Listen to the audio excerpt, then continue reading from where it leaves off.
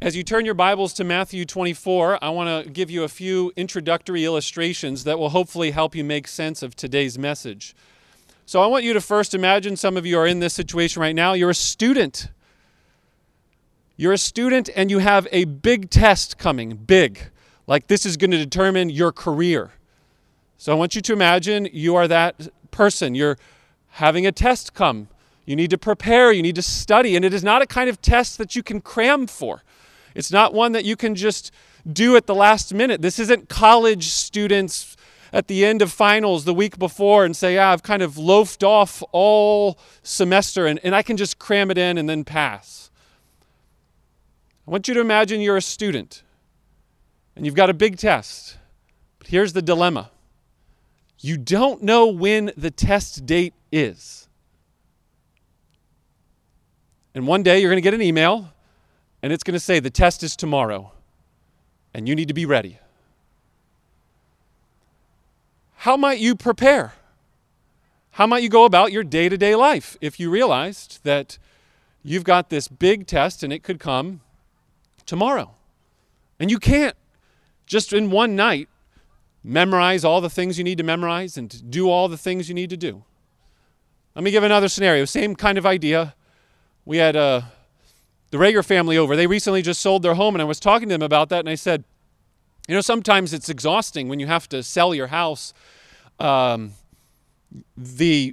process of showing your home can be tiring because you have to keep the house tidy and clean and picked up. You don't want people coming over and your stuff's just scattered all over the place. So I want you to imagine that you're trying to sell your home, but you don't know when the people that are going to come see it are going to come for their appointment. Both of these scenarios point to the reality of which Jesus is speaking of in this passage of Scripture. The constant need to be ready. The idea of needing to be ready and respond, and that at any moment, that day could come. The appointment where somebody knocks on the door and says, we're here, we're ready. The test is tomorrow. And it's with that in mind, I'm going to read for you the passage of Scripture that we have next in our teaching series in Matthew. It's Matthew 24, and it's verses 36 to 44. Matthew 24, 36 to 44. But concerning the day and the hour, no one knows, not even the angels of heaven, nor the Son, but the Father only. For as were the days of Noah, so will be the coming of the Son of Man. For as in those days before the flood, they were eating and drinking, marrying and giving in marriage, until the day when Noah entered the ark. And they were unaware until the flood came and swept them away. So will be the coming of the Son of Man. Then 2 men will be left in the field, one will be taken and one left. 2 women will be grinding at the mill, one will be taken and one left. Therefore, stay awake, for you do not know on what day your Lord is coming. But know this, that if the master of the house had known in what part of the night the thief was coming, he would have stayed awake and would not have left his house to be broken into.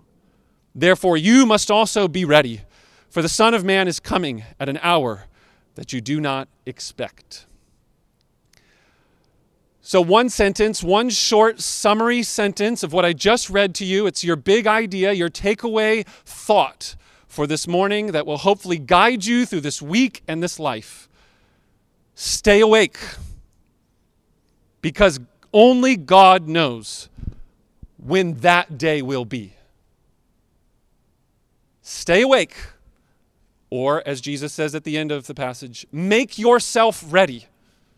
These are Jesus' words, not Phil's, right? Stay awake, make yourself ready, because the reason he is commanding that is because only God the Father knows. Only God knows when that day will be.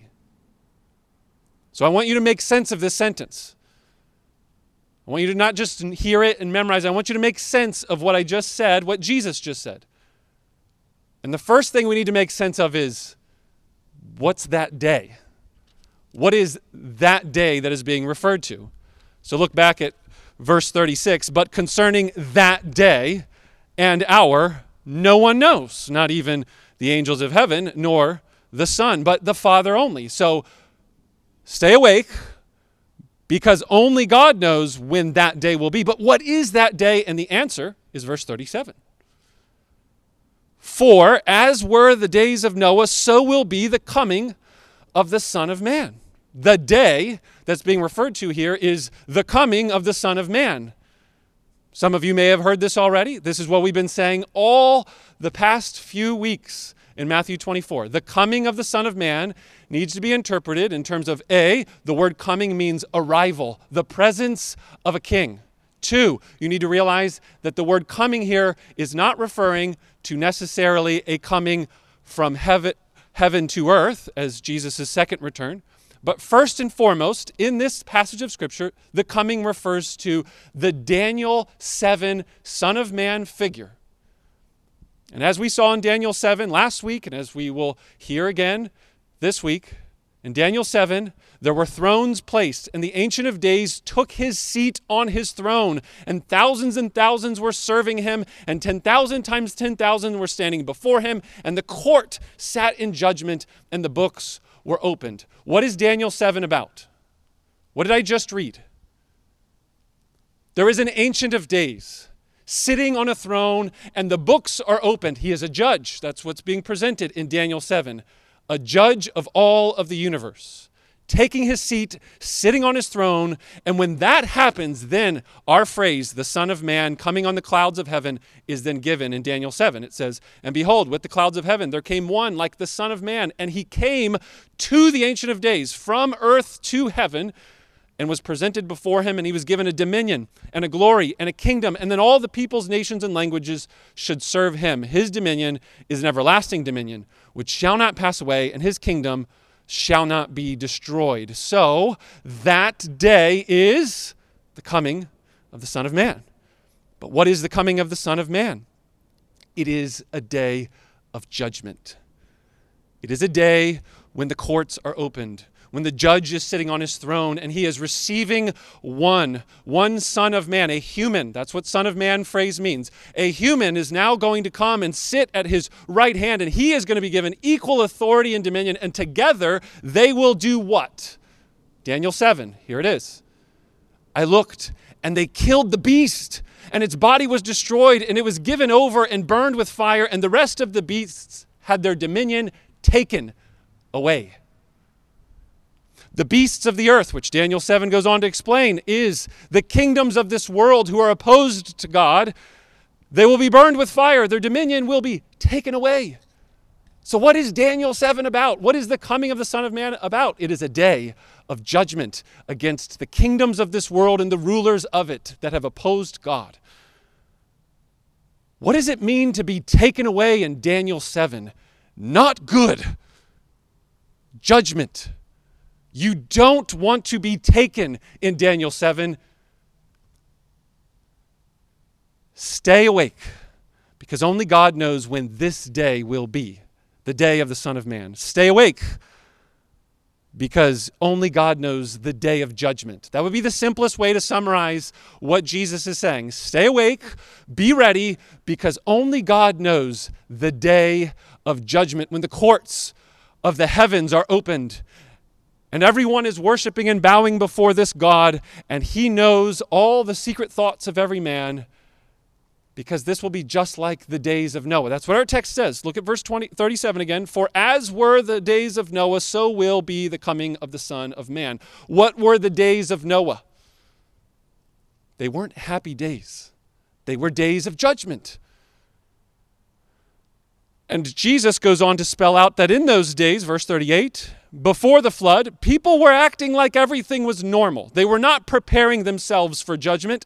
They were eating, they were drinking, they were marrying, they were giving into marriage until the day when Noah entered the ark. And so they were unaware, they were unprepared until the flood came and then swept them. Some translations say, took them away.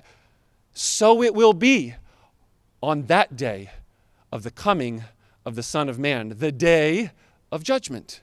Do you see the relationship between Jesus saying, do you remember that story in the Old Testament in Genesis chapters 6, 7, 8, and 9, When people did not listen to Noah, Noah was not just some guy that built an ark because God told him to. Noah was a preacher of righteousness, the Bible says. He was warning people, the judgment is coming. Listen, help me. Let's get on this boat together. And they were unaware. They said, no, I'm not listening to that prophet of God. I'm not listening to that preacher. We're just going to keep doing what we've always been doing. That's the picture Jesus paints from the Old Testament. They weren't taking Noah seriously, and the effect was to be taken, to be swept away. That means being taken in Daniel 7 is not a positive context. It is a time of judgment. To be taken in Noah's context is not positive. It is a negative judgment. So then when we read these verses that are often used very positively to talk about being taken, I ask you, why would you read them this way? Here's the verses. Verse 40. Then 2 men will be in the field. One will be taken and one left. 2 women will be grinding at the mill, and one will be taken, and one left. Friends, we can agree to disagree on how to read this passage of Scripture, but as we have consistently been working through Matthew 24, I do not think it would be wise for you to view this text of Scripture as a secret rapture, being taken from earth by God to heaven. Whether or not the Bible teaches that at all is another discussion for another day. But here's what I feel rather confident about. There is no clarity whatsoever that that is what Jesus is talking about here. He says taken. Taken where? Then there'll be some who are left. Left where? Who's doing the taken? Where are they going? The only context suggests what so far? Judgment. Daniel 7, judgment. Noah, judgment. To be taken here seems much better to be understood as there will be 2 people working. They'll be out in a field, maybe brothers, family members. They're certainly of the same ethnicity. They're close. One of them will be taken and snatched, perhaps by a Roman soldier, when the judgment that Jesus just predicted a few passages ago comes. When the day of judgment, when God uses the Roman forces on the nation of Israel and starts plundering and pillaging and raping and destroying the city of Jerusalem and its temple right at the center. On that day, there will be some that just minded their own business, did not listen to the teaching of Jesus when he said explicitly, just look your eyes up the passage. He says, when you see those signs coming, I'm giving you the signs. I don't know the day or the hour. I can't tell you the precise day. It's not going to be Tuesday, September 15th on this day of this year. But what I do know is the signs. And when you see those signs, run. Run for the hills. And those that aren't listening to the preacher of righteousness, Jesus, and say, oh, he said that 30 years ago, that's not coming true. Those people will find themselves surprised by a judgment, by a violence, by a terrible catastrophe. And Jesus wants none of this. And so he is warning them, be ready, stay alert. My words will come true. Therefore, I don't think that you should understand this passage as, well, one day Jesus is going to return and he's going to suck people like a portal into the heavens. Where does that idea come from in this text? It comes from you reading it into the text. That's the only possible way you can read that sort of reading of this passage. Now, maybe you have warrant to read that from other Bible passages. But in my conclusion, I think the simplest way to understand this is by following the verses as they started in verse 1 of the chapter, continuing through, understanding the coming of the Son of Man as the Daniel 7 phrase that it is, as a day of judgment. And Jesus is predicting, as he said in verse 2, read verse 2 again, every single stone of this temple will be flipped upside down and turned over, and there will not be one left on top of another. I'm predicting a day of judgment. Verse 3, when will this happen? The disciples are asking, and everything we've been looking at since then is his answer to it. And so here in verse 36, he's saying, I don't know the day or the hour. I've given you the general signs, and I've told you a broad timetable, 40 years. It will happen in this generation. That's verse 34. It will happen. You can Guarantee it. Bank it in. But friends, pause for a moment. 40 years. Can I just do a quick little demonstration here? How many of you in this room, this gathering, are even over 40 years old? Please, raise your hand. All of you look around. These are the people that have lived long enough to know the timetable that Jesus is talking about. The rest of you that aren't holding your hand, by the way, I'm 34, soon to be 35. This is longer than my entire lifetime that he's asking you to be ready. That's what he's saying to his disciples. In this generation, there will be all kinds of chaos, wars and rumors of wars. There'll be all kinds of things that will make you think it's the end. Oh, but that's not the end. But when you see the abomination of desolation, that's when you know it's right around the corner. But I can't tell you when that is. It'll happen within maybe 40 years. That's the best I got. And many people struggle at this point because they're like, wait, shouldn't Jesus know more? He's God, isn't he? How does it say that Jesus does not know the day or the hour, but only the Father does? I thought Jesus was also God, and Jesus is fully God. And friends, you should know that I would love to go on and talk a whole hour-long theological discussion here about the two persons of Jesus and this one nature of his fully God, fully man. But here's what you just simply need to understand is that Jesus is fully God, and then in his human state, he is doing only what the Father has asked him to do. He is completely submitting himself to the will of the Father, which includes humbling himself to all of the normal human faculties, which means at times not knowing some things. Being in one location and not everywhere. Prior to his incarnation, before Jesus came into the earth, he was God the Son, always existed, wasn't born and created by the Father, always was. And then took on human form, and when that happened, he was a baby. It said in Luke chapter 2, he had to learn the wisdom and knowledge like a child, like every other human ever has to learn.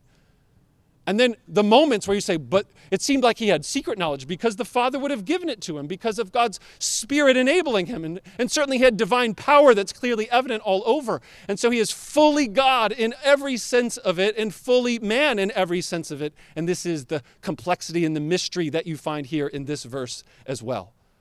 There are just some things that as Jesus is talking to his disciples, like, I just don't know all of those details. But here's what I do know, and that what he does know was given to him from his Father, and he is telling them that they can bank on it, they should trust his words, and that therefore they should stay awake. Therefore they should get ready. And this is what this passage, I believe, means in this first century context. There's a day coming, Jesus says. It will be a day of judgment. It will be a day that's specifically focused on the judgment that happens in Jerusalem within 40 years. And guess what? It happened. And here's the phrase I want all of you to understand, because at this point you might be thinking, okay, good history lesson. Thanks, Pastor Phil. But what about us? Does this have anything to do with us? I've always read this passage of Scripture as if it was future-oriented, as something that's going to happen in the future. Here's the phrase. This is the phrase I want you to learn today. This is the phrase I want you to learn every time we're in this passage and every time you're in the book of Revelation, every time you're in the book of Daniel. Here's the phrase. It happened. It is happening. It will happen again. It happened. It is happening. It will happen again. What am I referring to? The day. The day of the Lord is not just one day. The day that Jesus is speaking of here, he has in mind the one day that will be the day in Jerusalem. That day happened. The day that was prophesied in the book of Isaiah or Jeremiah of the Babylonian exile, that happened. But the language Jesus uses here to say that day is happening again in his day. And so here's the pattern. Noah had a day of judgment. That day happened. But then a day of the Lord, a day of judgment happened again, over and over again throughout the Old Testament. And then Jesus and all the New Testament writers picks up on that language and says, hey, remember those days of the Lord, those days of judgment? They happen again. And they did in AD 70. They did at the cross. They did in so many different ways. It keeps happening as a cycle, as a rhythm of this is how God works in the world. So it happened. This passage in Matthew 24 is first and foremost about The destruction of the Jerusalem temple. That is the context of what Jesus is talking about. But it is not limited to the destruction of the Jerusalem temple. It happened. It's happening now. The day of the Lord is happening now in your personal life, in our country, in our world. The day of the Lord will happen. And climactically and finally, all of it will have a final day and a final coming of Jesus. So we do not have to pick and choose between, oh, is this only about the temple or is this only about something that happens in the future? It's a yes, both. So the destruction of Jerusalem temple, what can we learn from this for us? If this passage is not just about something that happened in the first century, but it is something that is happening right now, and it is something that will happen in the future, well, then I think our big idea still serves us really well right now. Stay awake, make yourself ready, because only God knows when that day will be for you and for us.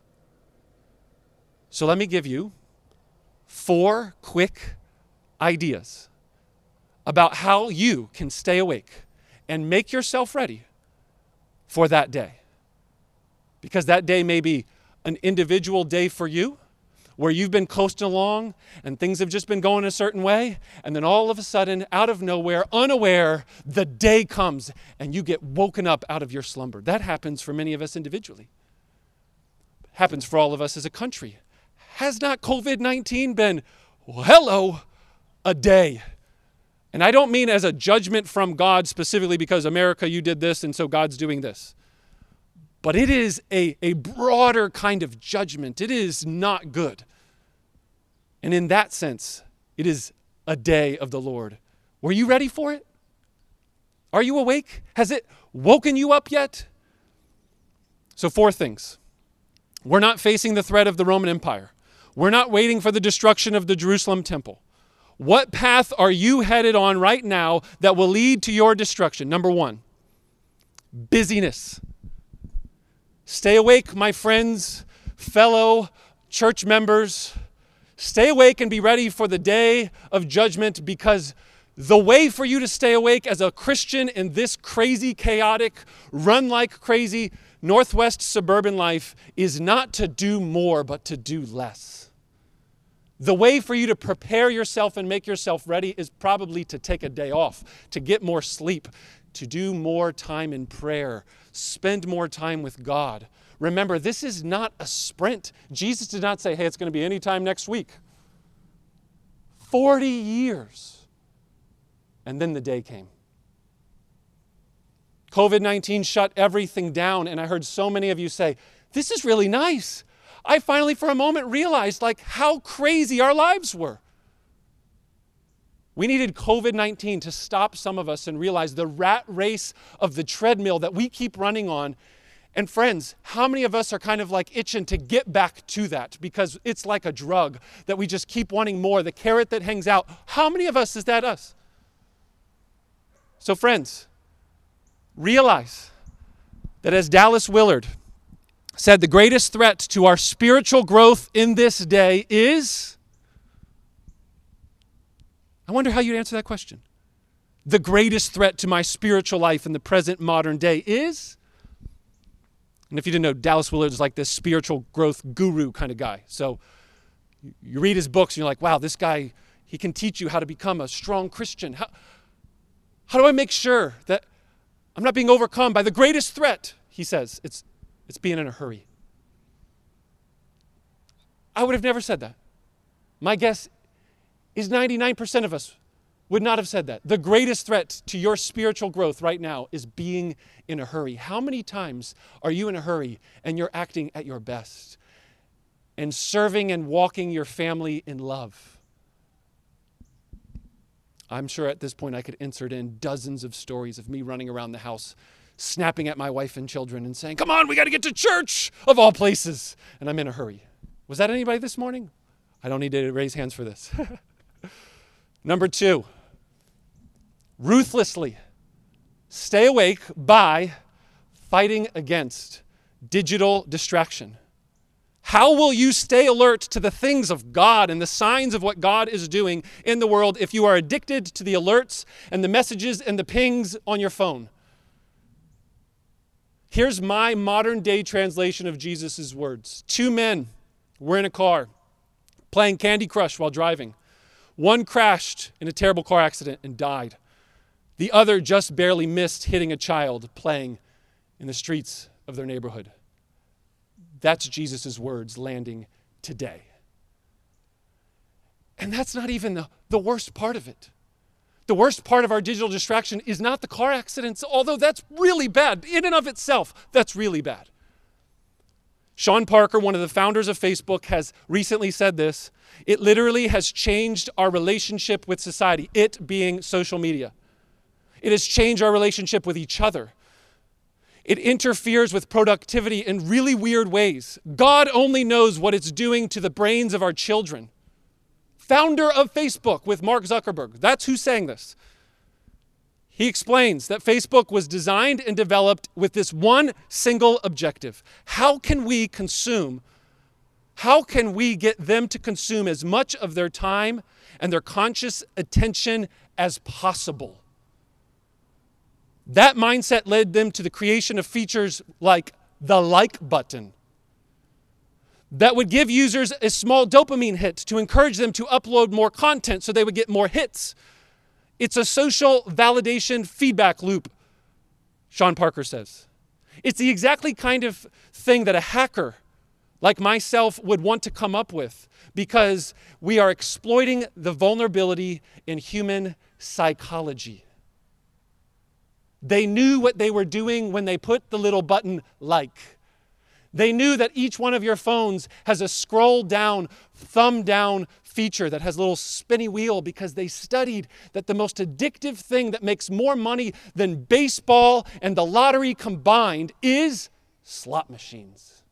And every day you and I have a slot machine in our phones with a small little dopamine hit because the small little coins that get purchased of your time and attention just keep adding up day after day after day. How many of you get so guilty when you get that little reminder? You've spent this many hours this week of screen time. I highly recommend, as a good follow-up to point 2, to stay awake and alert, to watch The Social Dilemma on Netflix. And with that, I will move on to point 3. Long for the day of the Lord and his judgment. God will make things right, and he will punish his enemies. Too often, people hear a teaching like this, and they're thinking, okay, stay awake, stay alert. And they want to get in a flurry of running around activities, and instead of doing less, they want to do more. And they don't have the big picture in mind. And in general, their mindset is one of fear and guilt. Today's message should be one of longing for the day of the Lord. Longing for the day when God brings judgment. That judgment is good. I know that so many of you through conversations are sick and tired of what is going on in our world right now. From whatever perspective you're coming from. You're sick of it. So long for it. This is not something that you need to be like, I better get myself ready before Jesus comes because otherwise I'm going to be left behind. Wrong attitude. Be motivated by the delight that it is that our God cares and that he has done something in the past. He is doing something right now, and he will do something in the future. And you can bank on it in the same way that we can bank on that the temple was destroyed in AD 70. Did it happen? Yes. Are Jesus' words true? Yes. So bank on it. That was just a foreshadowing of the future days of the Lord that already have come and will come. Fourth, finally, most importantly, remember that Jesus stayed awake when his disciples fell asleep. All week long, I'm thinking about this phrase, stay awake, stay awake, stay awake. And then it leads me to the cross of Christ and those last few moments of Jesus' death. And he just asks his disciples one thing in the moment of need, and the moment that he is at his uttermost desperate, weak state as a human. Could you watch with me for an hour? Could you pray and watch and stay awake? He pleaded with them again because they fell asleep, and then he woke them up and said, stay awake. And sure enough, their failure to stay awake is in part maybe one of the reasons why soldiers come into the garden and arrest Jesus to his death. Or to put it another way, it is only because of our inability to stay awake that Jesus, the one who did stay awake, the one who watched in prayer, the one who stayed all the way to the very end, endured for all 33 years of his life, and died on a cross for our sins, rose again from the dead triumphantly 3 days later, and then was vindicated at the Father's right hand when he ascended to heaven, and then in 70 AD his words became crystal clear true. It was like the coming of the Son of Man. This is the hope we have.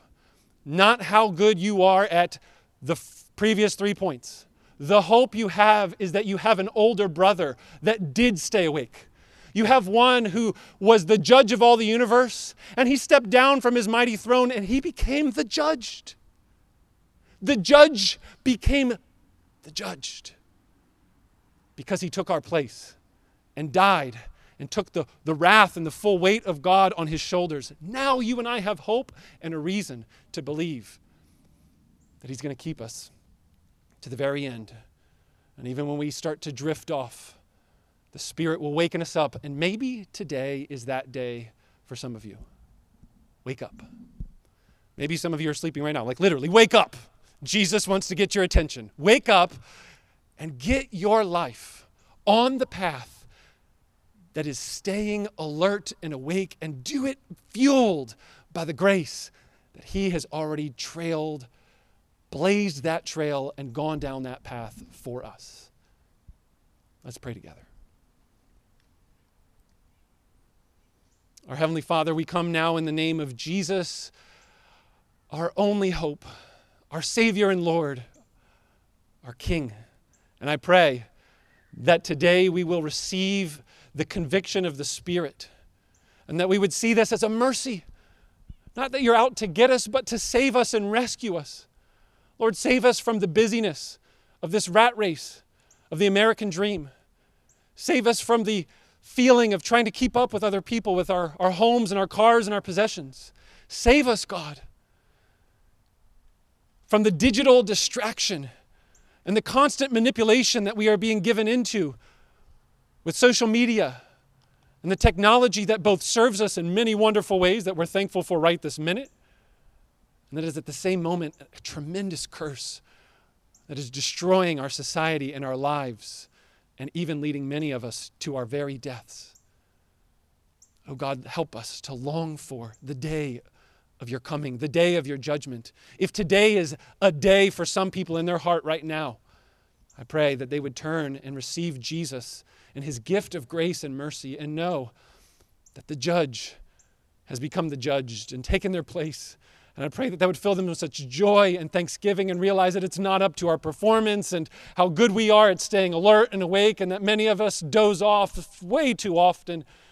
And so help us, God, to be honest about that and fight together as a community of faith in this church. In Jesus' name we pray. Amen.